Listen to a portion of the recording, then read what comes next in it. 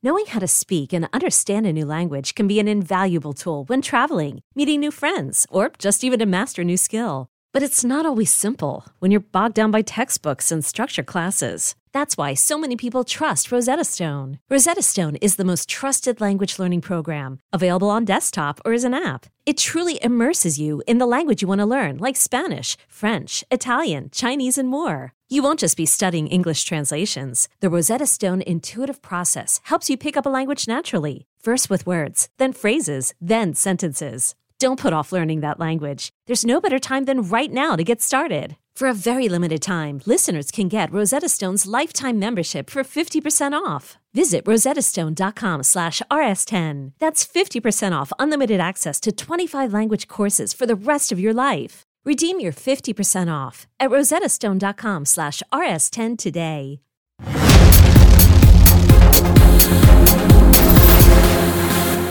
Welcome to Season 2, Episode 24 of Comic Book Nation, the official podcast of comicbook.com. I am your host, Kofi Outlaw, hopefully not lagging, as I bring you today yet another quarantine from home episode that you can tell I'm probably loving, along with my co-host, Matthew Aguilar. What's up? We've also brought back wrestling expert Connor Casey and producer Jim Viscardi, who is a self-styled wrestling expert himself. So, what's up? We obviously need everybody because the major thing we're going to be talking about today is the craziness with WWE releasing a whole bunch of wrestlers due to coronavirus cuts from the coronavirus pandemic delays. We also got to talk about the return of Marvel's Agents of S.H.I.E.L.D., something crazy that PETA wants from the MCU. Tom Hardy is going to mumble his way through a new trailer, and like I said, the wrestling guys are going to break down what just went down at WWE, and there's a lot to talk about there. So, because I keep lagging on my unreliable home internet, the first thing we're going to talk about is something we've been leaving off the show for a while. We were supposed to talk about, but we didn't. Matt had something that really stoked his interest over at Marvel, a could've, should've, almost would've been, that he found particularly interesting, which was a symbiote orgy. And, if you know anything about Matt, sell it that way. If you know anything about Matt in the office, you know why this is up his alley. But Matt, you can explain it. Maybe you can explain it to the people. I'm lagging to this anyway, so go ahead and explain to the people. First, I would just like to dispute that, I went and, found this story and, sought this out. That's not what happened. Anyway, what I will say was interesting, despite that wonderful lead-in. It was interesting because this was actually, because of the pandemic and people kind of sitting at home, especially writers who have pitched a bunch of things over the years, Rick Remender ended up kind of going through his hard drive and finding, a bunch of old what-if style things that he pitched over the years and that kind of thing.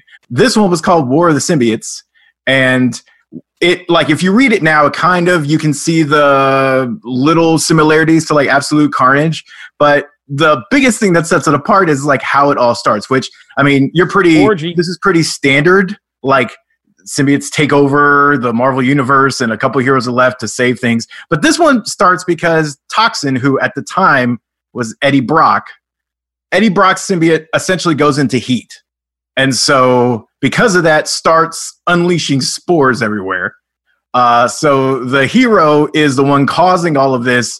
It starts infecting everybody, making everything else in heat. And that includes Avengers and other superheroes. And there ends up being a very small group that is not infected. And they have to go about trying to reverse things. And the whole pitch is really interesting. He actually released a long view of what the overall story was and a small synopsis type thing. One of the interesting things is that not only did Eddie Brock, Venom, or Toxin at the time, start this by going into heat, he then gives his life and dies to try and help stop it. So not only does he start it, he dies because of it. This was a crazy arc, and they had spent 7 months, if this had all played out, building this up. So it would have been we're going to kill the hero too. And then there was a weird thing of certain heroes would have to choose because the heroes trying to fight this, some were split and trying to save the people, and cure it, while others were just like, screw this, we're going to take them out because that's what we need to do to like put this fire out, essentially. And like the Avengers were kind of split in how they were handling this. And then Captain America or Black Widow wasn't decided at the time. One of them was going to become one. And then like the other Avengers would have to do a thing of, do we kill our friend or do we try and save them, even though it might not work and it might become a worse scenario. So there was a lot in this, but the fact that it all started because of horny symbiotes. It's just so crazy because I remember I loved the start of his Venom run. It was so good. And like, this is a side story because I remember I was at Marvel at the time and we were doing a press call, kind of like roundtable interview with Rick, and we had Tom Brevoort there who was editing the book. Oh no, sorry, it was Steve Wacker who was editing the book, and we were not going to tell anyone who had the symbiote, like that it was Flash Thompson who was. That's right. That's the other big. Yeah. And like we're 3 minutes into the thing, and Wacker like lets it spill that it's Flash, and there's just this awkward pause between like Rick, myself, and Steve, and we're like, so can you guys not run that? And we're like, oh, it doesn't matter. We'll just go with it anyway.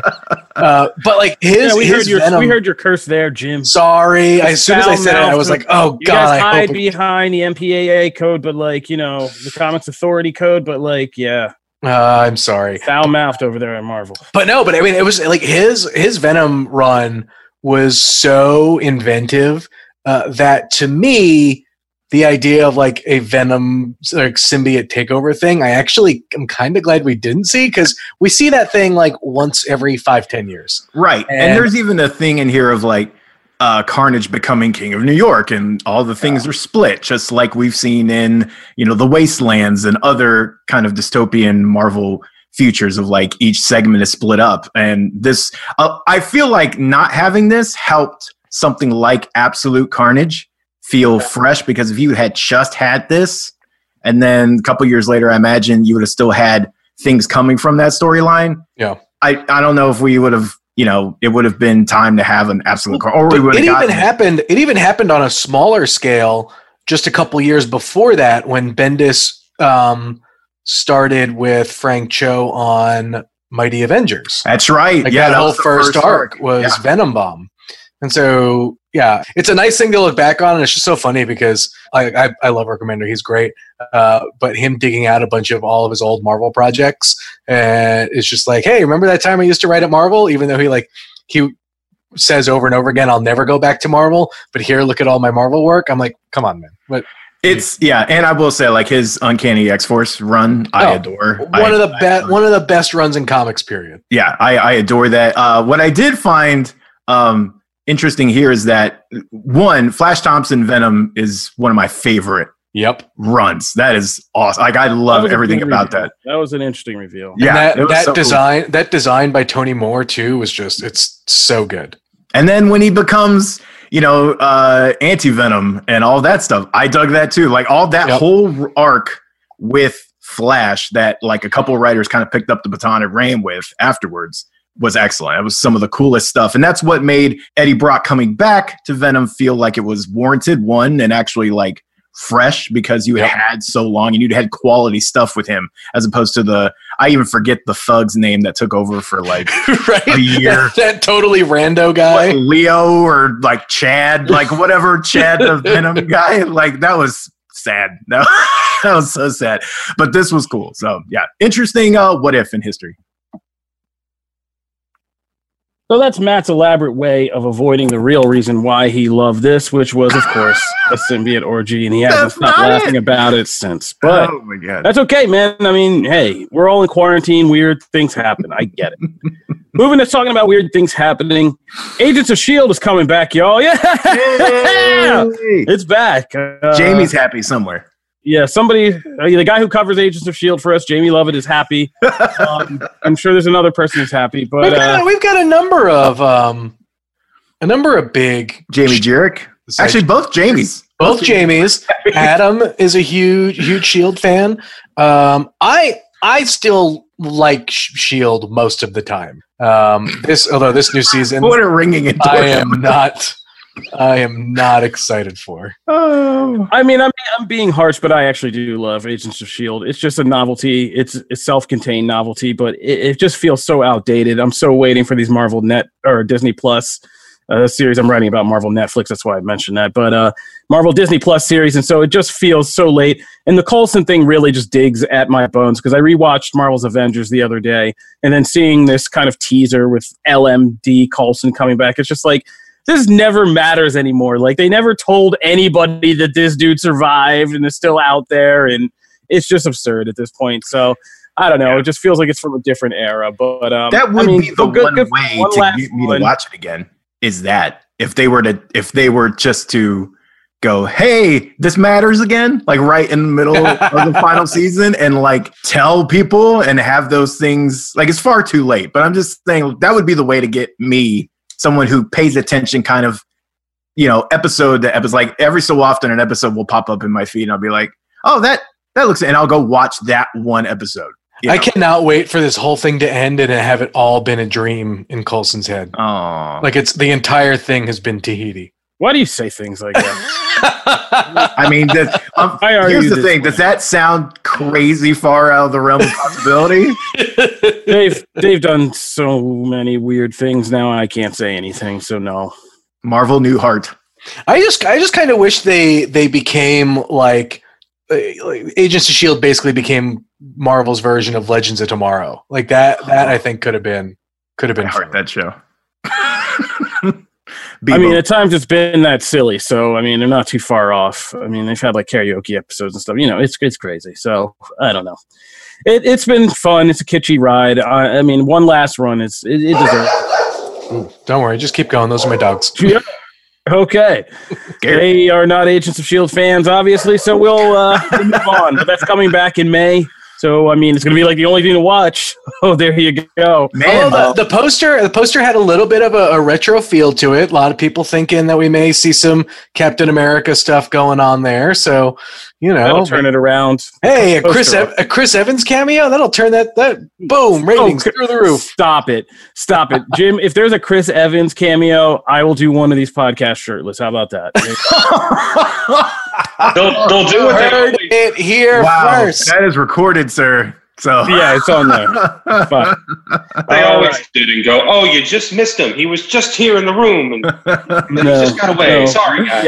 Yeah, you guys are talking crazy, so I'm willing to put the bet on the line. Record this down, fandom. Record this. All right, so you can see the first teasers for Agents of S.H.I.E.L.D. and the poster and all that stuff on comicbook.com. Marvel, moving right along to other Marvel stuff.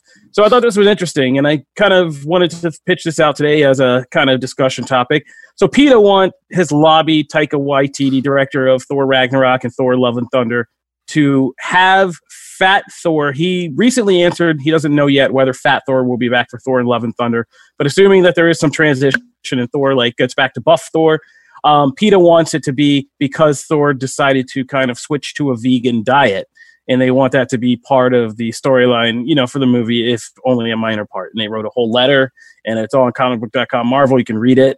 It's not a bad letter, and they make a good point. Like, in real life, Chris Hemsworth for Avengers and some of the other, I think, which one of them Thor movies actually did switch to a vegan diet to slim down. Natalie Portman is like a very, clearly outspoken vegan who's also going to be starring in this movie.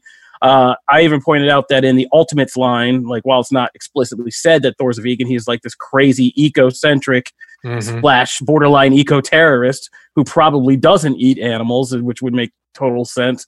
So there is like a baseline here for this to actually be a part of the storyline. And, Disney Marvel's trying to check off those lists with the woke generation of like all-inclusive stuff. So why not throw it's just a throwaway line. It's just like, as a joke from Taika Waititi, like, how did you lose all that weight? Like, oh, vegan diet, something. I love animals. Got to look out for them. Like, it's a funny line, like a little thing from Thor. And it kind of, it gives a nod to that lifestyle. I don't see why not. Here's the thing, though. Oh, here we go. This whole thing feels like Big Scardy. No. This whole thing just feels like someone at PETA was like, man, news is slow. No one's talking about us. How do we change that?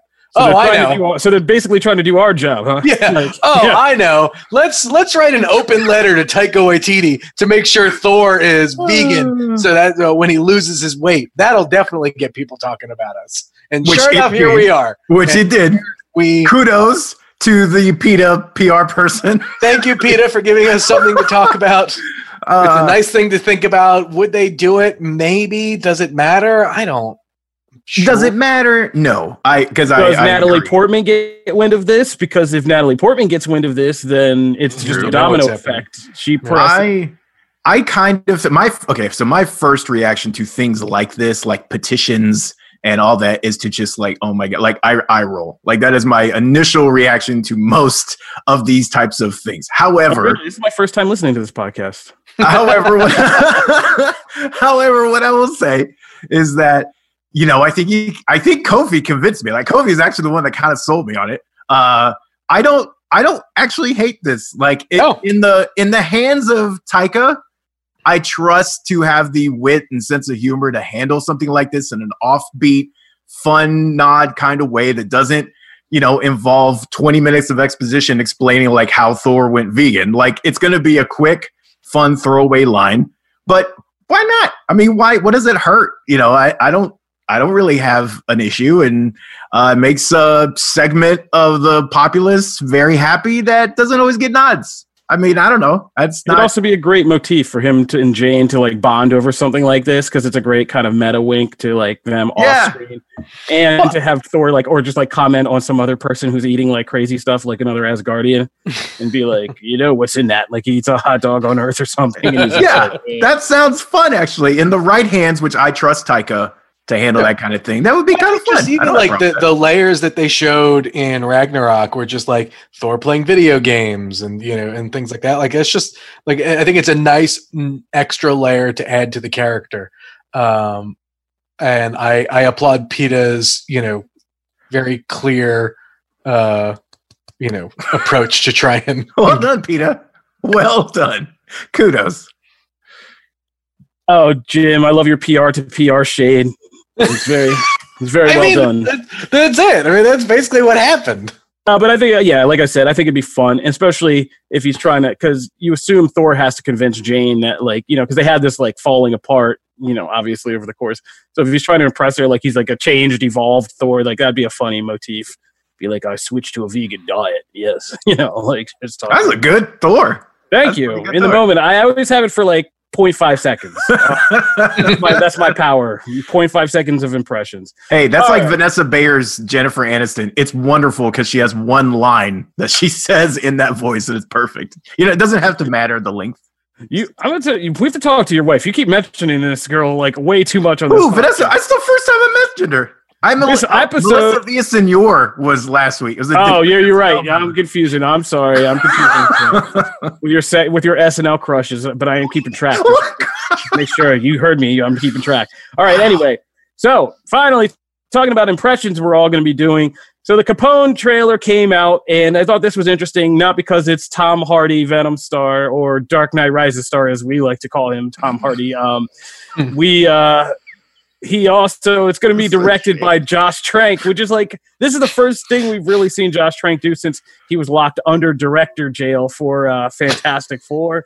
It's been a while. This is it's been a while, right? And this is a pretty interesting take because this is just a wild combination of things. So, okay, if you haven't seen the trailer, it's Tom Hardy playing the aged Al Capone after he gets locked up for tax evasion. And there's a little history. He gets out because he had syphilis. He had contracted syphilis, which was a much more major problem back then. Excuse me. I got a peanut. I'm dying, I think. Oh, man. No. All right. I'm all right. I'm alive. My on-air death would have been a great episode capper, but no. Oh, no, it wouldn't. So he's Al Capone, he has syphilis. there we go. Back to that. So he gets released from prison, and he got to stay in his Florida mansion because he was suffering the, not to get medical, but the related dementia that goes with syphilis. And obviously this film is taking it and dramatizing that because Capone did eventually die there many years later. I mean, he didn't serve nearly as much jail time as he was supposed to. He only served like a couple years, half decade or something like that. I forget the exact math. But he died later of the syphilis-related complications. But there was this kind of, he was supposedly went through this mental erosion over that time where he became increasingly kind of just, chaotic and demented. But there was always this kind of underlying theory that this was all an elaborate act just to get him out of prison and keep running things de facto while at home and appearing to be a demented old man. And so obviously Josh Trank is taking that line of conspiracy theory and reality and blending it for this while kind of using that format to kind of be able to do these crazy kind of surrealist sequences where Capone is basically tripping out in dementia and seeing things like alligators rising and all. Surreal. To murder and blood and all these metaphors for all the stuff he's done. And we're going to see Tom Hardy like go chew scenery and mumble to himself like through it all. And it looks all crazy. So I thought, we don't always do biopics here, but I thought since, we have little to nothing else to talk about and this combination of things, I thought I'd get you guys' thoughts on this. It's the Untouchable sequel we didn't know we wanted. Oh, stop it. I've been waiting for this for years. Can I get an old Kevin Costner, Elliot Ness, please? Yes, if we make that happen. I didn't think he looked bad as Capone. I thought it was pretty cool. The trailer was pretty fun. Like it's not a bad. It looks like Josh Trank. Yeah. I had to read that it was Josh Trank, and I was like, wait, oh really? I was like, oh man, it looks like somebody I thought was like used to like Oscar ceremonies or something like that. You know what I mean? Yeah. I didn't know it was Trank until you just said that, and now I'm really worried about this movie. Oh, no, be excited. He's going to show up halfway through with a different wig, and it's just not going to look right. No, he posted it. He actually was, Josh Trank seems to be in a better place. He actually posted the trailer online because he had some weird name for it. I think it was like an Italian name he had for it. I forget what it exactly was, but he posted it online with the caption, different title, still my cut, with like a winking face. And, like, put it up. It's good. It's good. Yeah, no, I think it looks I think it looks really interesting and promising actually. The tone throughout is not at all what you would expect from a Capone, biopic, but that makes it worth it because I've actually read a lot about his case, and I mean, I think it was 9 years. I think he ended up being in prison like 9 years or whatever, only until before he died. But like, this is a part of his life we don't really get to see. We haven't seen much of aside from like a Turner Classic Movies random marathon biopic thing. So it's interesting. I think it's cool. The closest thing I have is Boardwalk Empire, which had what's his name? Oh man, I can't believe I'm blanking on his name. He's such a great actor. I would always Buscemi? Huh? No. The guy who played Capone in that series. Oh, gotcha. Kofi, Stephen Graham. Stephen Graham, yes. Stephen Graham, one of the great character actors of our time. Like, he was excellent. Yeah, he played an awesome Capone. It's just this little crazy dude with surprisingly soft like family side. And Michael Shannon was great in that as like the federal agent who eventually like came to work for him and that whole mess.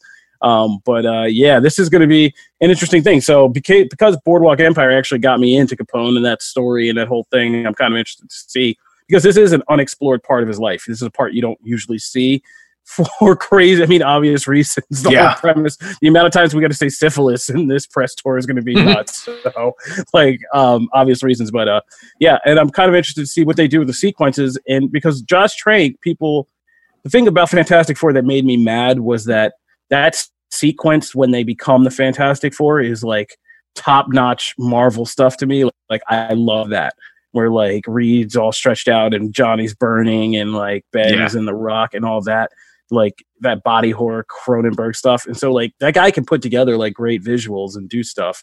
And it's like this looks like it could combine that. And make use of that and make it better than a just standard boring biopic. So I want to see how it turns out. Plus, I want to see how Tom Hardy just chews scenery, because he's going to be crazy in this. And I, for one, am looking forward to that.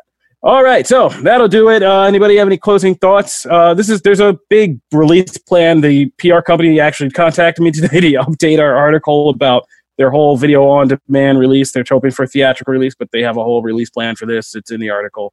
on comicbook.com movie. So it's coming to home release first, so you can check that out. All right, when we come back, we are going to get into this WWE thing, and I just snuck something else in that I remembered at the last second because we have more time, so we're going to do that too. All right.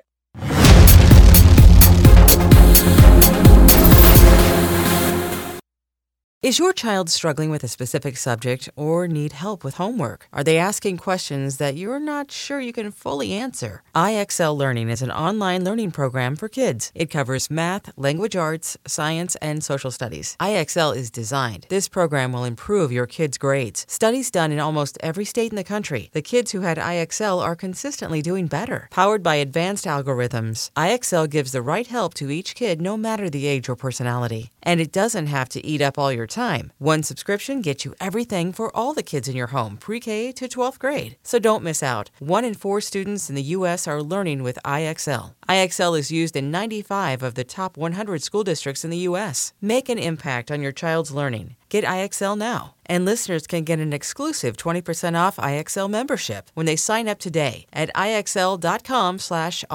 Visit IXL.com/audio to get the most effective learning program out there at the best price.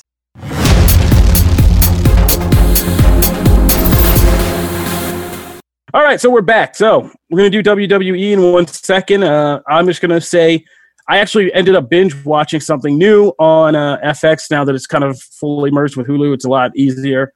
And so I kind of watched the Little Dicky series, Dave, which is very good. I was surprised by how much I enjoyed this.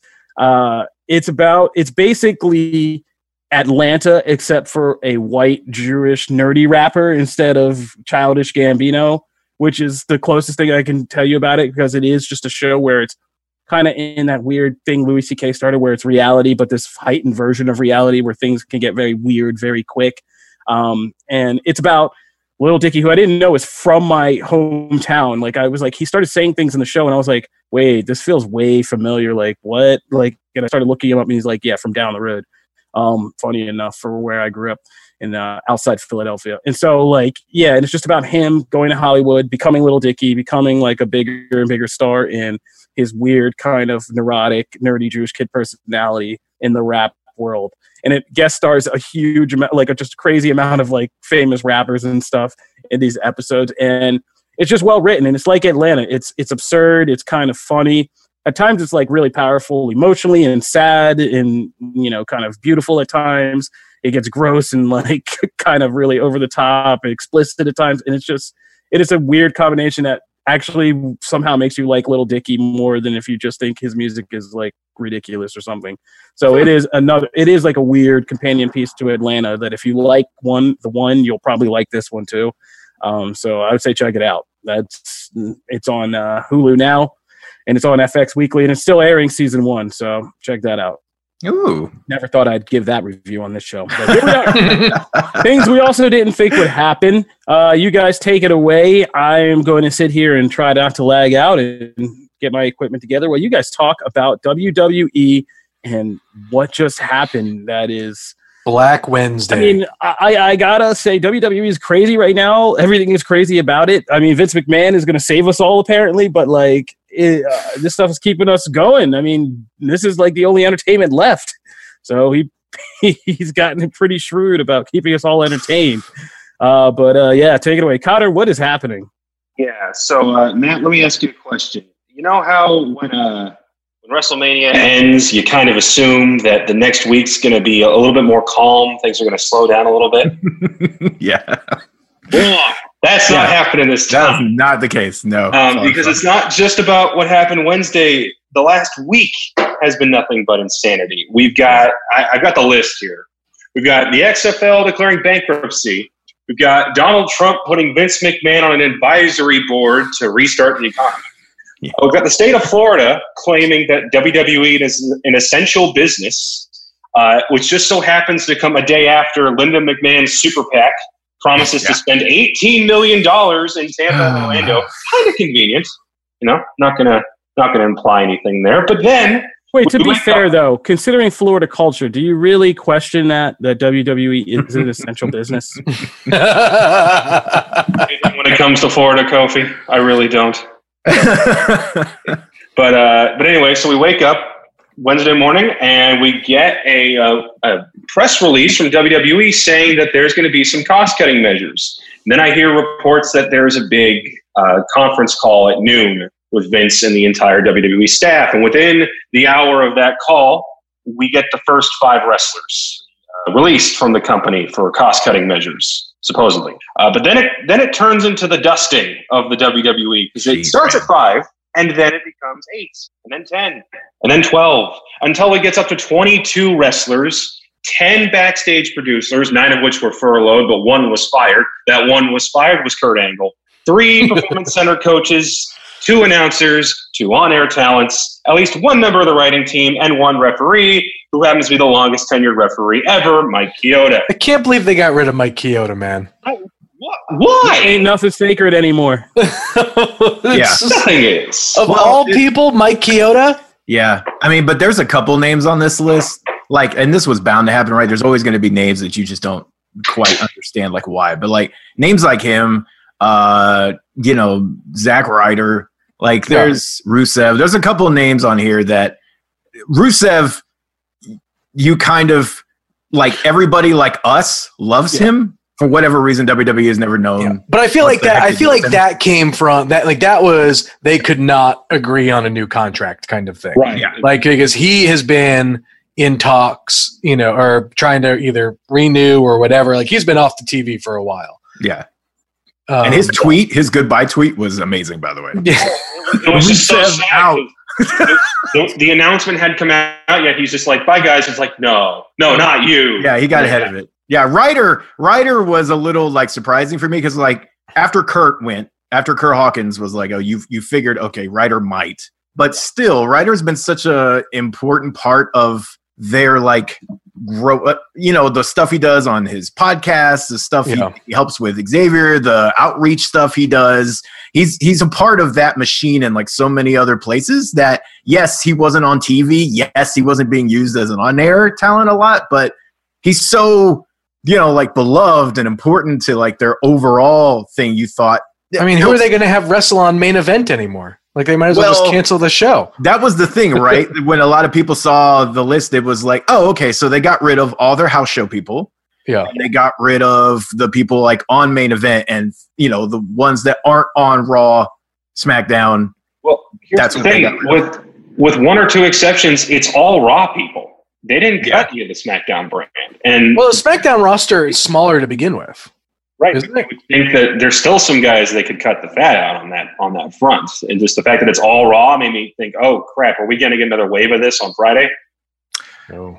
Well, I will say the NXT wave of it, which happened kind of throughout the night, was much smaller than I expected. They could have cut way more people from with the amount of people, like, if you're applying the same theory of what happened to Raw to NXT and even SmackDown, the number of people could be a lot if you're applying that same logic. I will say it's still going on. We're still actually seeing people here and there of, like, rumors that people are left or whatever. With NXT, they were telling people as they got to the Performance Center, like, essentially as they came in, they were told whether or not they were safe, that kind of thing. SmackDown could be some of the same thing. Maybe you'll see that of when they go to the Performance Center, we might see some names. So I wouldn't say it's necessarily over, unfortunately. But I was surprised that it wasn't more NXT people, just with the way Vince is with NXT and, having to, like, I feel like Hunter has to fight for that brand all the time. So to see that it was actually, kind of nice, because I was worried that it was just going to be as bad. I mean, I thought that number would be in the 40s.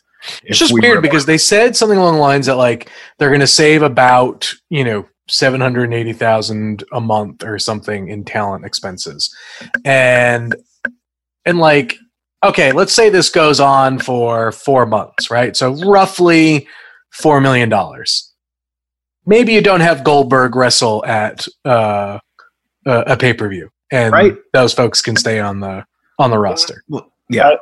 Basically, by all accounts, from everyone I talked to, this did not need to happen. This was not the coronavirus has hit us so much not having WrestleMania, not having live events, that's going to put us under. No, it wasn't that.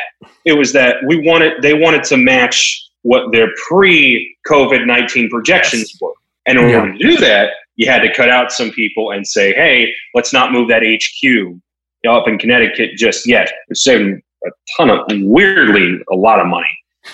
Like so much money. Like when they announced that 4 million number was like, oh, they're going to save 4 million. Because at first they didn't say that a chunk of it was due to the moving. They said, we're saving 4 million a month.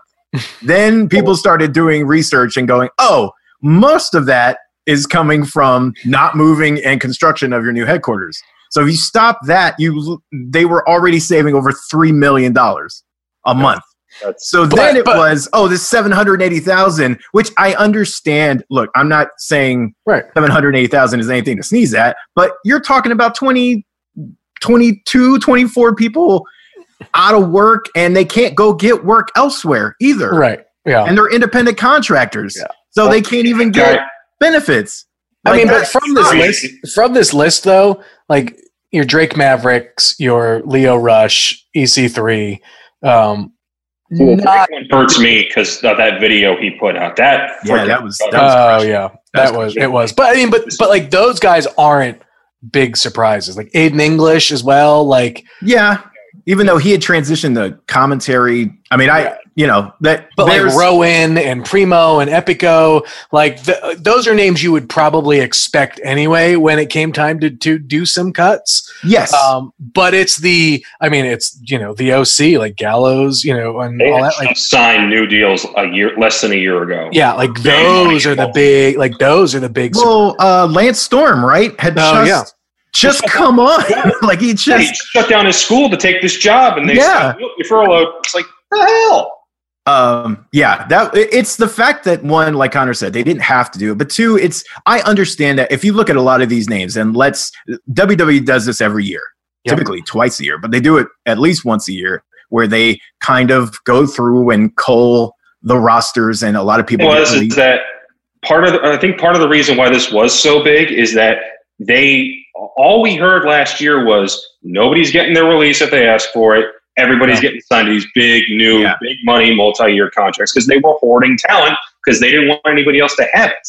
Yeah. And now they turn around and go, we have all this success that we don't need, but we're going to fire everybody in a recession, in a pandemic. And you got guys like Maria who just had a baby. It's like, that just makes it worse. Well, and that's the thing. It's not that they're releasing them because, again, we see that every year, and we understand that that's just part of this model. Like people are going to go, but it was never. It still sucked before for these people, but a lot of times, like we talked about, they were still getting paid. Yeah, they were still getting paid, but also they also saw it coming. A lot of them weren't blindsided. A lot of them were because they couldn't work out deals or they knew their time on TV was short, so they wanted to go elsewhere anyway, but they could go somewhere else. They can't go to AEW right now because AEW can't, is only allowed to like do so many things, and a lot of other independent promotions can't even do that. Like they can't even have a weekly show. They can't hire them. So to do that right now is like, it's just absurdly cruel. Really quick though, we should talk about, because I think we only got about like 5 or so minutes left, about who we think will probably make the jump. For like people to say like, oh my God, everyone should make the jump to AEW. No, that's ridiculous. That is crazy. No. But I can definitely see Zack Ryder going there. Yeah, because of his relationship with Cody. He's got a great relationship with Cody, but I think he would do really well there. I can see Eric Young going to AEW. I think he's the kind of talent that I think would help some of the new blood and stuff that they've got there. And then the only other ones I can see going are Gallows and Anderson. I see Rusev going to somewhere like Power, like NWA. Thing is, I see Gallows and Anderson will probably wind up back in New Japan. Yeah, they may go back to New Japan.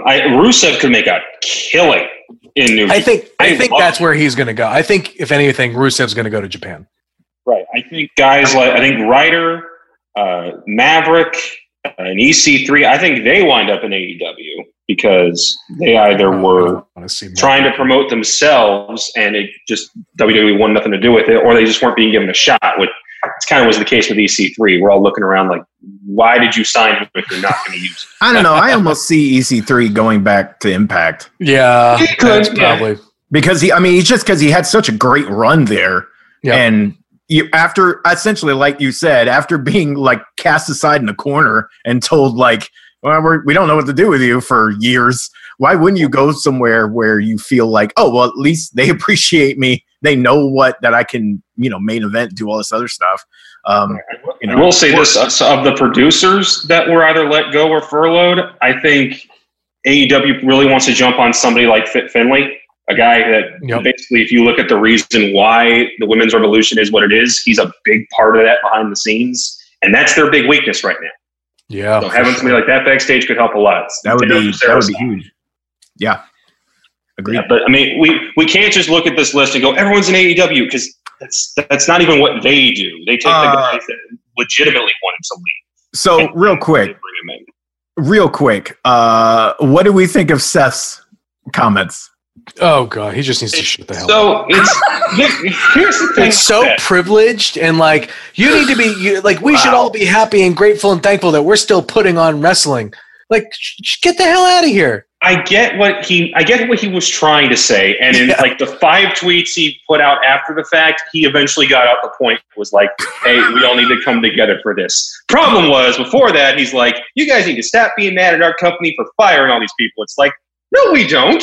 We should. Yeah, the one line that stuck out to me is when he said, "We need to like support us so that there is a company for them to come back to," and I was like, that logic doesn't really play.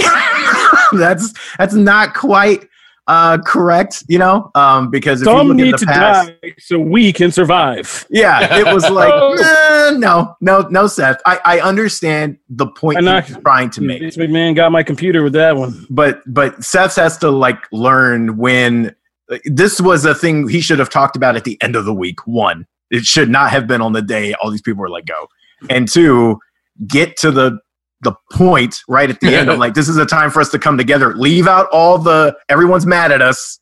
Leave out all that stuff, because none of that just needed to be there. Leave out how dare you get mad at us for firing people in an epidemic.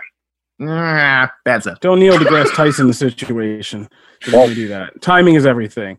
So my question is, how is Vince McMahon going to save our economy if he can't even save his own? Well, that's it. He is saving his own economy by getting rid of what he deems. I like where this is headed. Okay. Even though they had a $500 million cushion. Have I ever told you guys how well I can do a suplex? They were still going to be profitable. And he told everyone they didn't have shares in XFL, even though they did. So he fits right in. Yeah, how much of WWE owned the XFL was what he was kind of fibbing about. But yeah. It's like, no. It's not. Here's the thing. I will say, not in his defense or anything, but I will say, like, the XFL was kind of like, yes, I know it filed bankruptcy, but it was also like, how are you supposed to plan for this? Like, that was so unfortunate timing, and it was like, oh my God, of course, yes, it would happen to the XFL. Yeah, because the XFL was starting to gain some steam. Yeah, it was doing pretty good, man. It was almost watching there. It was gaining some steam, and then of course it is just cursed. So that one I don't blame on him. I don't blame him for mismanagement or anything. But I will say there was like 400 people though working as part of the XFL, so all of those people are out of jobs too. Yeah. So it's XFL 3. We get a pandemic. Oh well. XFL 3 will be the one. I'm telling you. All right. That'll do it for this segment. I think. Wait, I'm sorry, Connor. Do you have anything else? No, just that we're getting financial reports back next week. So this whole fun scenario will keep on rolling then. So. All right. Well, we got a lot of room for wrestling on this show now, so maybe we'll be seeing you again real soon. Thanks. That'll do it for this episode of Comic Book Nation. We want to thank you guys, as always, for tuning in. We are here every Wednesday and Friday, quarantined or not. You can find new episodes of the site on comicbook.com, or you can subscribe to our RSS feed and get regular updates about the show, or you can subscribe on your favorite podcast listening platform. We're on we're on iTunes Podcasts, Spotify, Stitcher, iHeartRadio. I think I forget all the rest right now. Man, quarantine. You can always find videos of us on the comicbook.com YouTube website, or watch on Facebook Live when we air them every Wednesday or every Friday. If you want to talk to us about anything we discussed on the show, throw us topics or grenade discussion points or anything else, or just touch base with us right now, hit us up at the hashtag Comic Book Nation, or you can find me at Kofi Outlaw. You can find me at Matt Aguilar CB. Oh, Jim and Connor, you guys never know. CB. Hey, you can find me at Jim Viscardi. Jim always takes head of the table position as the last one to go. But that'll do it for this episode. I know Jim's got to get out of here, so we're going to roll out today. Leave those 5-star reviews on iTunes. I just looked, and it doesn't look like we've had a lot of 5-star reviews. I understand why. I mean, it's been busy in the last couple of weeks with other thoughts. But if you guys are getting into the show just now, leave us a 5-star review because we are coming up on time. We're going to read some more of those reviews and hopefully be back in the office soon enough to send out some T-shirts before this year is out. So thank you for tuning in. Until then, this has been Comic Book Nation. We'll see you again. Peace.